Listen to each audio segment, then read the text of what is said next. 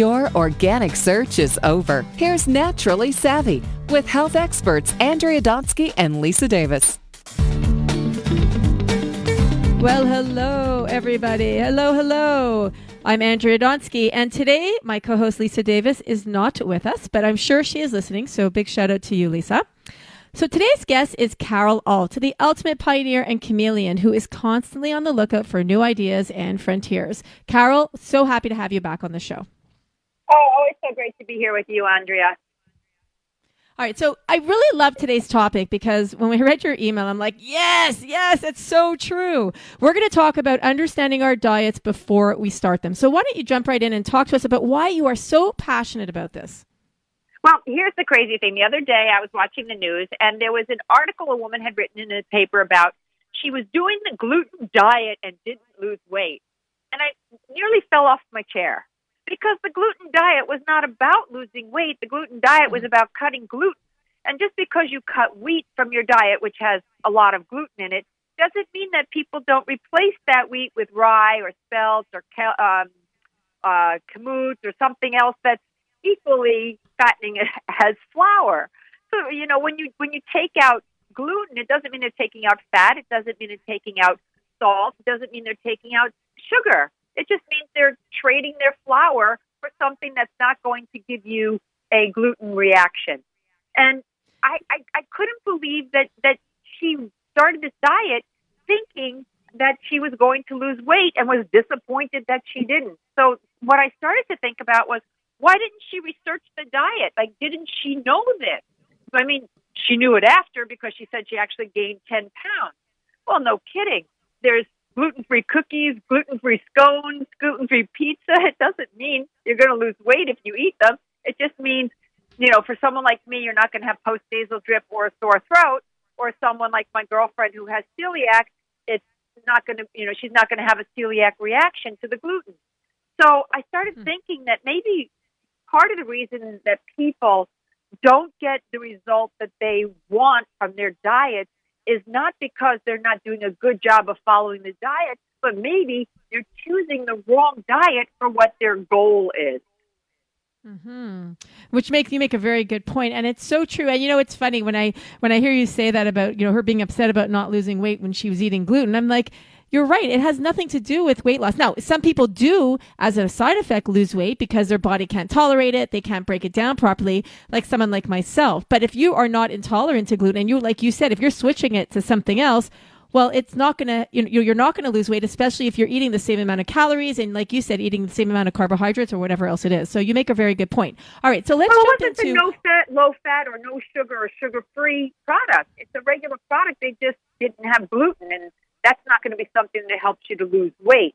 You know, so then I started thinking about what the raw diet does. And the raw diet is really for health.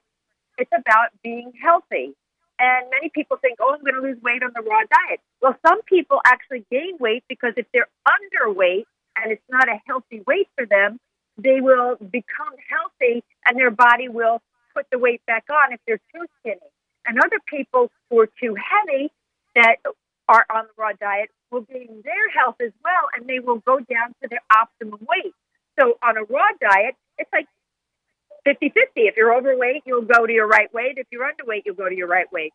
So you have to look at these diets and see what it is that they're actually doing, what they do for you. Mm-hmm.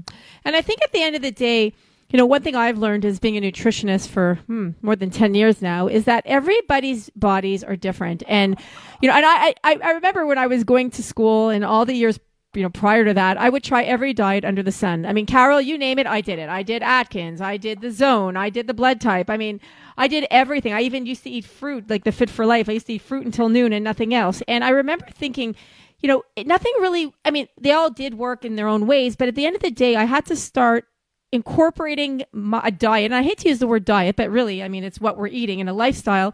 I had to start eating what was good for me and my body. So for some people, you know, certain diets might work, other ones it may not. And I love that you say that, you know, if you are underweight, eating, let's say, like you're talking about a raw diet, or even if it's another diet, their body's going to get them to where they need to get to, and their weight's going to balance out. If they need to gain weight, they'll gain. If they need to lose, they'll lose. So I love that point that you made. Exactly. Well, and you know, Andrea, I have to confess too, I did the same exact thing that you did. I was trying every diet there was. And I did that Beverly Hills diet, which was like all fruit. Oh, yeah, I remember. I remember puking up frozen raspberries because they were so disgusting. Not raspberries, blueberries, because it was winter and I couldn't get the blueberries in my way. They were so disgusting.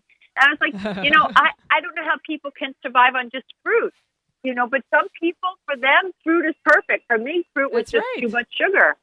So, I too was guilty of not looking at what the diet was and what it was I wanted to achieve and how I could achieve that with that particular diet while keeping my health, which truthfully, that's the most important thing, is being healthy.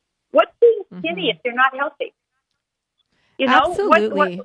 You could be skinny as a toothpick and look unhealthy, be unhealthy, have no energy, and have people looking at you and going, ooh, she's like so skinny, And I love that you're talking about that, Carol, because, maybe talk a little bit about, you're a supermodel. You were all about, you embodied the whole thing about being thin and looking thin and being in an industry where people were judging you based on how thin you were. How did you handle that? And what are your thoughts around that and the industry itself?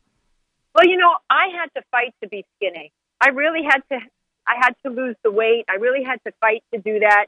And I did the stupidest things and I really damaged my health. So I'm talking from a perspective of, I've been there, done that, and made the mistake. My sister is a large size model. She's very big bone, and being larger for her is the right thing. When she got too skinny, she looked like she just came from, prison or something. It was really terrible. But for me, being skinny, because I have like the tiniest littlest bones, I put 1 ounce on and I look fat because I've got no bones. I'm a tiny little girl, even if I'm tall.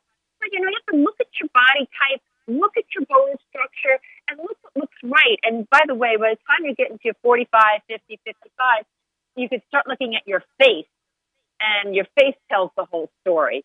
By the way, also the no-fat, low-fat diet, if you are 55 or 50 or 55, that no-fat really kills your skin. I can tell immediately who's doing a no-fat, low-fat diet. It's really not good for them. Well, we need and fat. By the way, our brain is made up of fat. Yes, everything. I was just going to say that. And you are so right. That's like one of the most important ingredients. But the right fat, not the trans fats, but the right fat. Raw fats are very, very important. I love that you said that. Yeah, and I was just going to say that too. Exactly. Like, maybe tell us a few examples. Obviously, like you just talked about, avocado. I know you're a big fan of that. But what are those good fats that that we should be eating? Love avocados, raw olive oil, raw spun coconut oil. I hate people who take the most fabulous raw olive oil and raw coconut oil and they cook it. Like, that just breaks my heart. Cook in water first, sear in water. And then, or do your spaghetti sauce, whatever you're going to do. And then add the oil because the oil raw just like feeds your body. Nothing in your body is healed or rejuvenated by anything but raw oils and essential fatty acids and essential amino acids, which usually means raw fats and raw protein. So those are pretty important. Raw fats, raw proteins, pretty important. Carbohydrates, nothing in the body is built from carbohydrates. Nothing. Carbohydrate is energy, quick energy. It's sugar, but nothing in the body is regenerated or rejuvenated. And as you start getting older, you want that rejuvenation, man. I know I do. And I also know, we're out of time for today. The show goes by so quickly, Carol. But, the important thing, too, is when I eat fat, my memory is working better. I feel better. So it's so important to eat our fat. And for those of you who read labels and say, oh, there's too much fat in it, if you're looking at something with coconut oil, we want you to know, Carol and I want you to know that that's good fat. So there are differences between good and bad. Well, Carol, thank you so much for being on our show today. You can learn more about Carol on her website at carolalt.com. You can also follow her on Twitter. She's very active at Model Carol Alt. We follow her. I'm Andrea Donsky, and this is Naturally Savvy Radio on Radio MD. Like us on Facebook and follow us on Twitter at Your Radio MD and at Naturally Savvy. Thanks for listening, everyone.